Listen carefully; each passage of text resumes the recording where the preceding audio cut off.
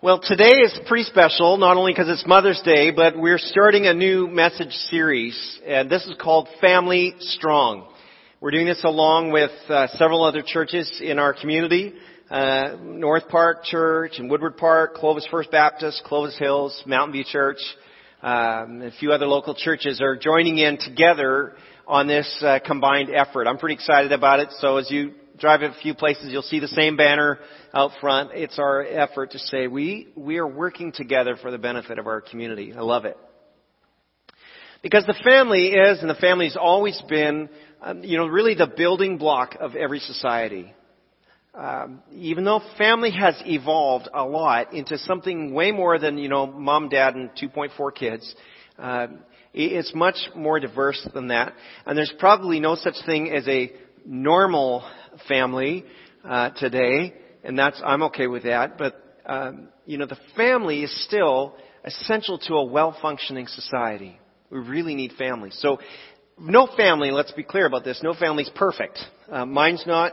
Yours isn't. Even the best families have their issues, and a few families, and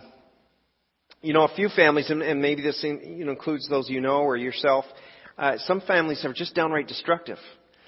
Some of people, maybe you're one of them, they've had to, find a new family because your own family was marked by such abuse in whether it's physical, emotional, or spiritual or sexual abuse. It might be comforting to remember that families in the Bible, are probably, some of them are up there with the most messed up families of today. In our own experience, there's some pretty troubled families in the Bible.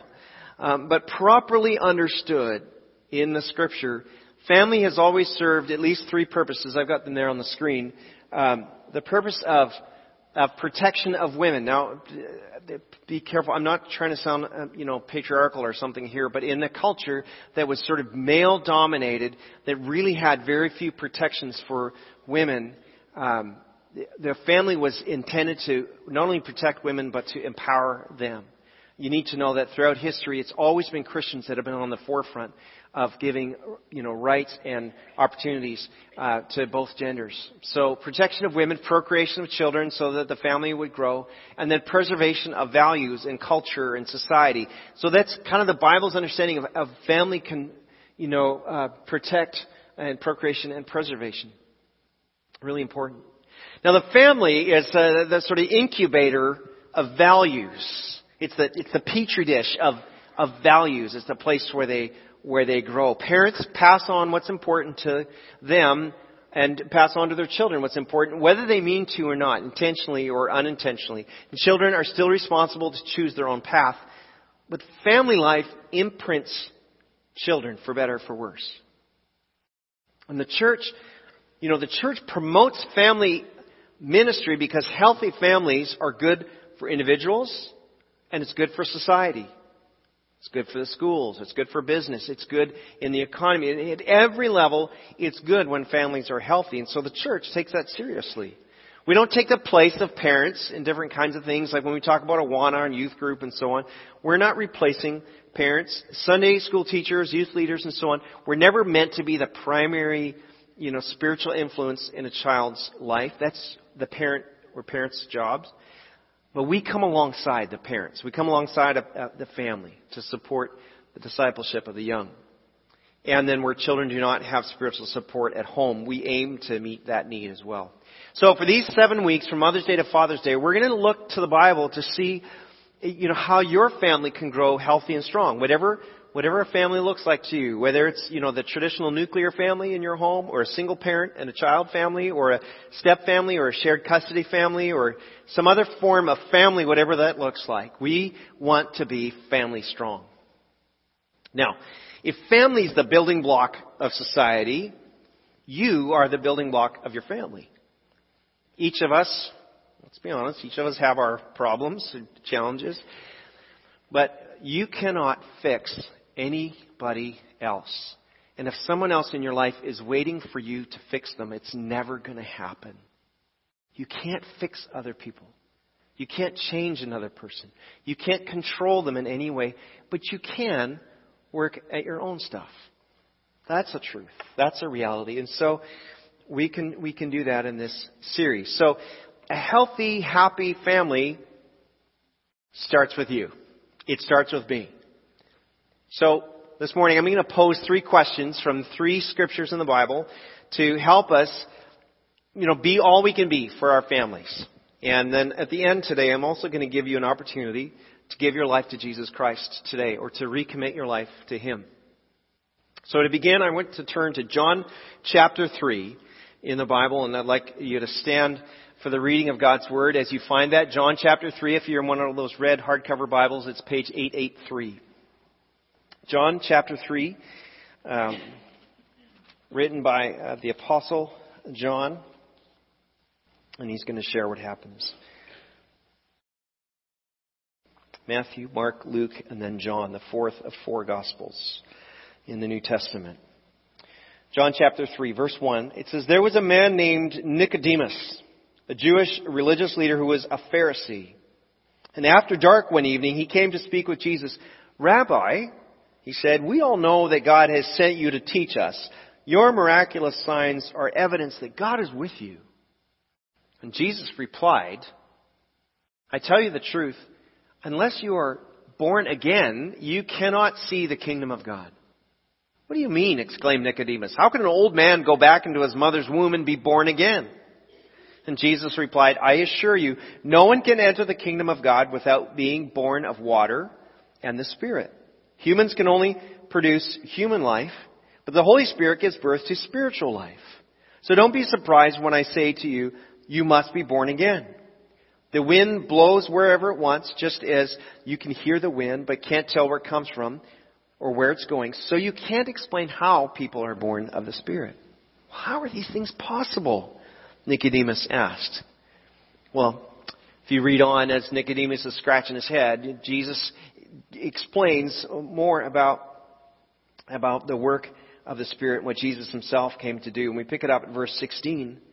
He says, 'For God loved the world so much that He gave His one and only Son, so that everyone who believes in Him would not perish, but would have eternal life. God sent His Son into the world not to judge the world, not to condemn it, but to save the world through Him.'" Let's be seated together. We're thankful to the Lord for His Word. In spite of the current noise in the media about gender identity and which bathroom to use and all those things, here's the truth, the moment your mother, and God bless our moms, the moment your mother gave birth to you, a number of realities identified you, right? They said, it's a boy, it's a girl. So your gender, your ethnicity, your last name, your unique looks, maybe you were bald coming out or you had a whole mop of hair, all those things kind of identified you and formed a sense of who you are. Well, we all know that to be truth. Your birth identifies you, and then along came Jesus, who says to Nicodemus, "You must be born again." And Nick was struggling with the very literal nature of that statement. He couldn't seem to grasp how that could be. But what Jesus was getting at here is that in order to really experience the reality of Jesus in our lives, right, the reality of a new identity, we need to have a new birth for a new spiritual identity. And my question this morning is really simple. It's this: have you been reborn? Have you been reborn? Born again, as in Jesus' words. I don't like a lot of reality TV type shows, but I do like home improvement type shows.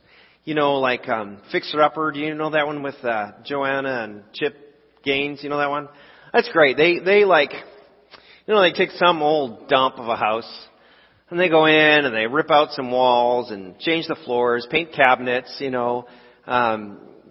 just kind of go in there, make a big mess, and then ta-da! It's like a brand new house. I'm like, And through the magic of TV, you don't see the rest of the house that they didn't touch, and it's still falling apart. But to you, it looks like a brand new house. It's like, Only it's not a brand new house. It's still the old house, but it looks better. And it still has some fundamental problems. Well, the point of this illustration is that God didn't give Jesus to just fix you up, make you look a little better, help you just kind of get by. Jesus came to give you a completely new life, a new identity as you are born again. He came so you could be completely forgiven and forgive completely.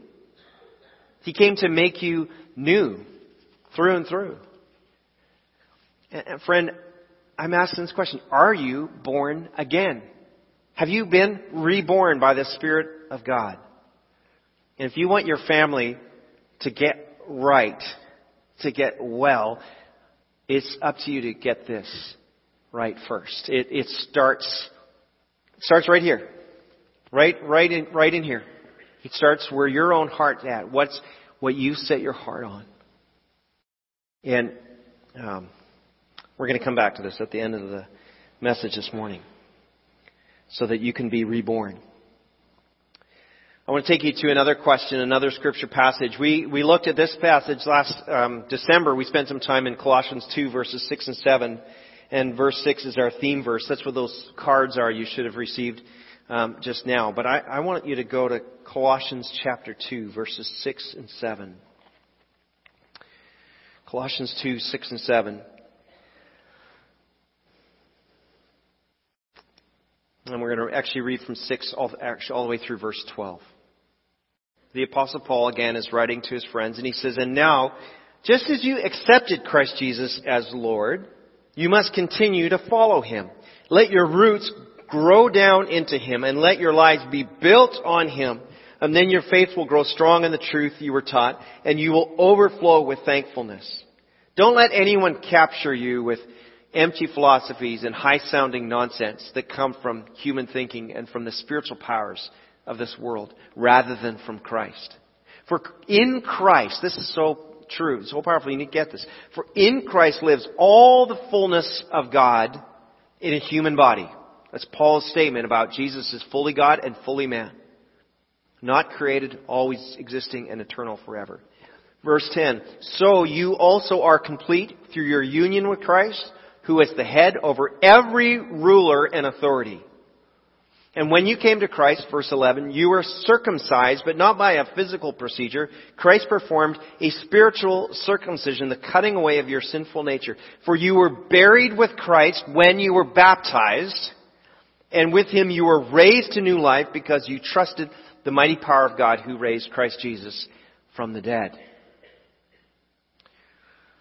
You know, being born again, being reborn is not the end of your Christian experience. It's the beginning. It's the starting point. It's not a one-time event. It's the beginning of a lifelong process. You're called to continue now to follow Christ Jesus as Lord. And so that's my question this morning. Are you continuing to follow Christ as Lord? We should talk about that word Lord a little bit. What does the word Lord mean? It means that Jesus, if He is your Lord, He's the leader. He's your boss. He's your king, your manager, your supervisor, your commander. Whatever word that works to help you understand the one in charge, that's the Lord. I sometimes ask it this way. Is there anything, any daily decisions in your life or mine that are directed by your identity as a Christ follower? Anything in your daily decisions that are directed, impacted because you're a Christ follower? As Jesus is your Lord, is your speech shaped by Jesus' leadership over your life? Is your spending influenced by Jesus' leadership in your life? How about your conscience or your relationships or your habits at work and school? Are any of those things steered, motivated because Jesus is Lord? Now, family strong, to use that term, if that's going to be true in our lives, we need to continue in Christ.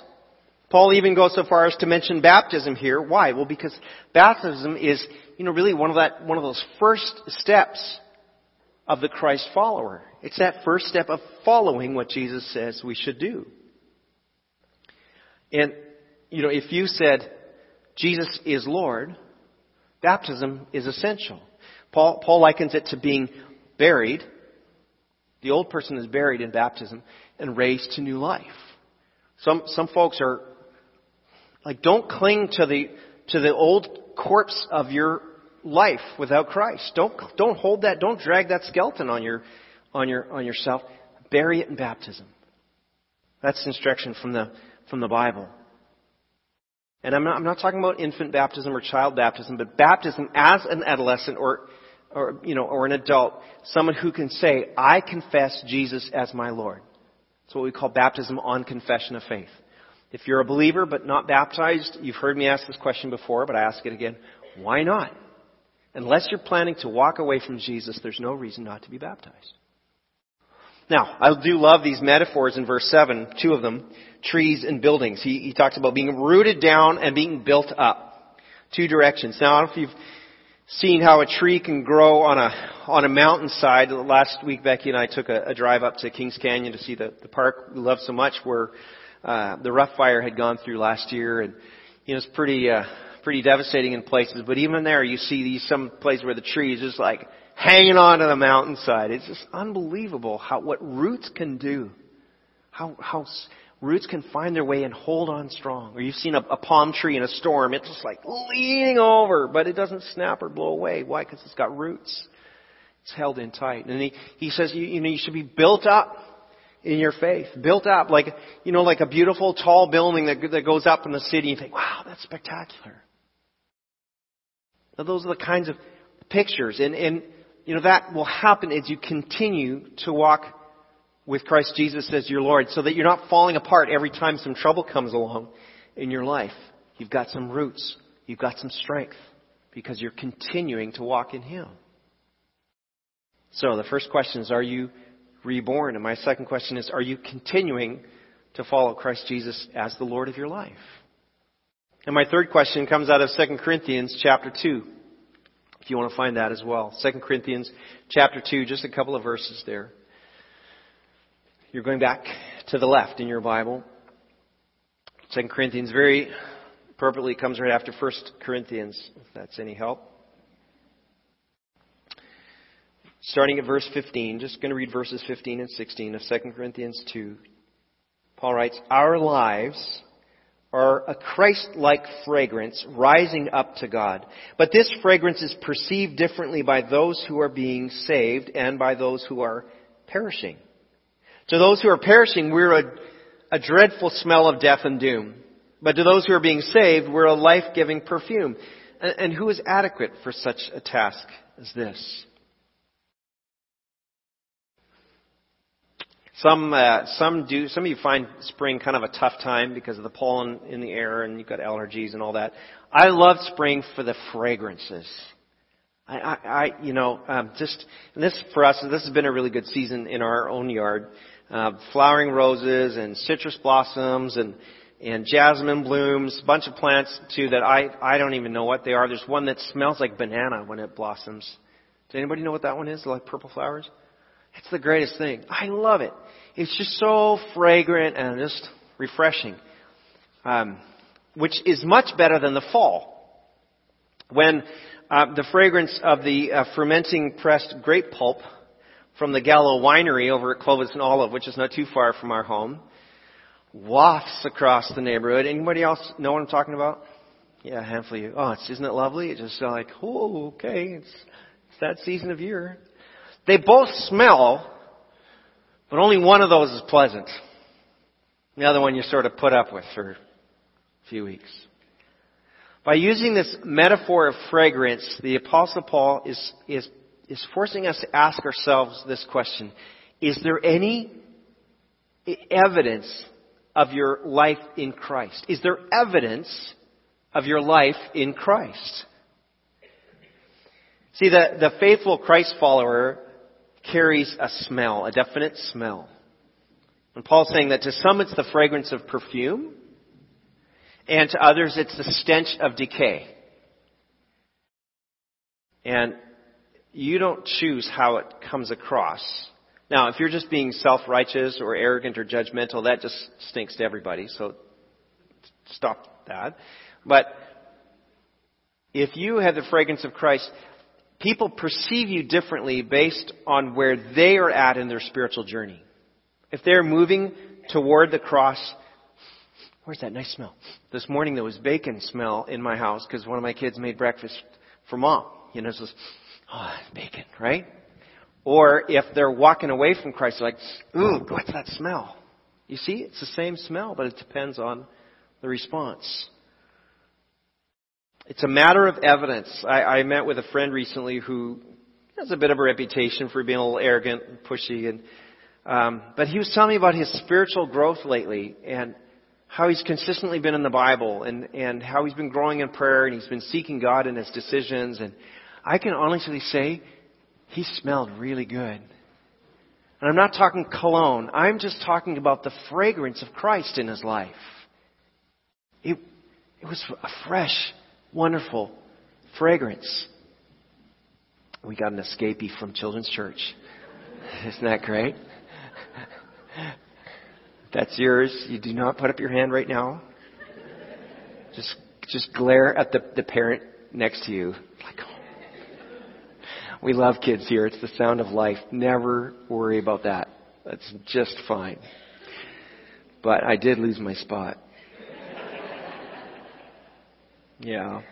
But just talking about my friend, because, spiritually speaking, that fragrance of the Christ-like changes in his tone and his attitude, they were obvious. And his life in Christ was evident. It's a good thing to see. Now, like bad breath and body odor, you can't really judge your own spiritual smell. But if it's there, it's obvious. Everyone else knows it. So I ask this, is your identity as a Christ follower evident? Is the fruit of the Spirit ripening in your life? Paul gives us some fruit of the Spirit. Love, joy, peace, patience, kindness, goodness, gentleness, faithfulness, self-control. Those fruit ripening in your life. Do you know that ripe fruit smells good and it gives life? I ate fresh cherries off my tree this morning. It was just like, such a nice start to my morning. It's life-giving. It's the same way spiritually. When those fruit are evident in your life, it gives life to other people. Is there evidence of your life as a Christ follower? So if you've been born again and you're continuing your life as you're continuing to follow Christ Jesus as Lord, and the evidence is showing, you can expect that your family is going to get stronger and healthier. And it might be a bit of a battle at first, because as you grow, it exposes some of the junk, some of the garbage, some of the problems maybe that you've avoided. And maybe you've got to make some tough choices and even some changes in your life. And not everyone in the family is ready to deal with all those issues. But remember, you can't control anyone else or what they're going to do. You can only control your response to others, and you can control your own decisions. But you keep moving in that right direction, and the Lord will make that way clear for you. He will help you in that. I want to go back to my first opening question for a moment, which was, have you been reborn? See, whether you've been in church all your life or today's your first day, that is not the question. I'm not looking to see how much wear and tear on your church clothes, or how worn out your Bible is, or even if you own one. That is not what I'm pushing here. I'm going to ask you this question. Do you know that your life is in Christ? Can you say with assurance that you have been born again in Christ by the Spirit of God? Have you received the forgiveness that Jesus died on the cross for? Do you have a confidence that you're right with God, not by being a good person, not by trying to balance the scale more on the good side, but by your faith alone in Christ Jesus to forgive you and make you right before God? Can you say that, yes, that's true for me, or not? Have you trusted your life to Him or not yet? It isn't a difficult process, or I shouldn't say, it's not a complicated process. It might not be easy for you, or it might be. But it's a combination of words and belief. Here's how the Bible puts it in Romans 10, verses 9 and 10. The Apostle Paul writes this: if you confess with your mouth that Jesus is Lord, and you believe in your heart that God raised Him from the dead, you will be saved. For it's by believing in your heart that you're made right with God, and it's by confessing with your mouth that you're saved. There's two parts to this. There's the I speak Jesus is the Lord and leader of my life. I believe in my heart that Jesus died and God raised him up from the dead. Then the promise is, you will be saved. Saved from what? Saved from judgment. Saved from eternal death. Because remember, John 3:16 said, God loved the world so much He gave His one and only Son, that whoever believed in Him would not perish, would have eternal life. Saved from the ravages of sin in my own life. Saved to know Jesus in this life. You will be saved if you confess with your mouth that Jesus is Lord and believe in your heart that God raised Him from the dead. Friends, here's what I'm going to do. I'm going to lead in a short prayer, and if you want to be reborn today, you can pray with me. We do this in some form every week, so I just really want to make this a plain opportunity today. If you want to pray this prayer with me, or if you do pray this prayer with me, the only thing I would ask is that you come and either tell me or tell the person you came with today, and let's seal it by letting someone else know. This is a decision I've made today. I'm going to lead you in a prayer that's going to be something like this. Heavenly Father, I'm ready to be reborn. I believe Jesus died for my sin. I believe you raised Jesus from the dead. I choose to follow Jesus as my Lord and my Savior, and I put my faith in you, and I thank you for your love for me. And it might be your first time giving your life to Christ, or maybe you've just been living with your back turned to Him for a long time. You're saying, I just want to come back. I just want to know the Lord. I want to live for Him. I'm tired of trying to do it my own way. Either way, you can pray this prayer with me. So I'm going to invite you to stand with me. And I'm going to pray this prayer just kind of phrase by phrase. And if this is true in your heart right now today, I'm going to invite you just to pray it along with me right where you're standing. And we'll have a chance to pray together afterwards. Let's bow our heads together. If you know that something is stirring in you, I just encourage you to pray. And if not, I just encourage you to pray for the people around you right now. You could pray something like this. It's repeating after me. Heavenly Father, I'm ready to be reborn. I believe that Jesus died for all my sin. I believe you raised Jesus from the dead. And I now choose to follow Jesus as my Lord and my Savior. I put my faith in you today. And I thank you for your love and your grace and your forgiveness. Amen. If you prayed that today, I just urge you, let somebody know. Come talk to me. We'll walk you through what that really means and help you move forward so you can continue to follow Christ as Lord. And for the rest of us, there may be some places today where we just like, I don't think I smell very good. I don't think my testimony is really the right kind of fragrance. Or maybe you're just like, I don't think I'm really continuing with the Lord. I'm just kind of stuck. The challenge, I think, for us then in those situations is to take those steps this week of re-engaging with the Lord. Let the Holy Spirit prompt you and direct you and follow Him. Turn to the Word.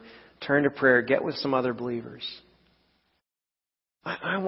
My desire is that we're families that really make a difference, that have an impact on the world around us. Parents, so that your kids are equipped to follow Jesus in the craziness of their schools. And adults, so that you're equipped to follow Jesus in the pressure of your workplace. So that no matter what, we're following Jesus together. God, I thank you for this moments together this morning. I just give you praise. Lord, I thank you for new life. I thank you for the way you're at work. God, I thank you for our moms. Help us to honor them really well today. Just love them. I thank you that you love us. I thank you for new life. Lord, help us to smell really good this week spiritually. We love you and we thank you for your great love for us. In Jesus' name we're praying. Amen.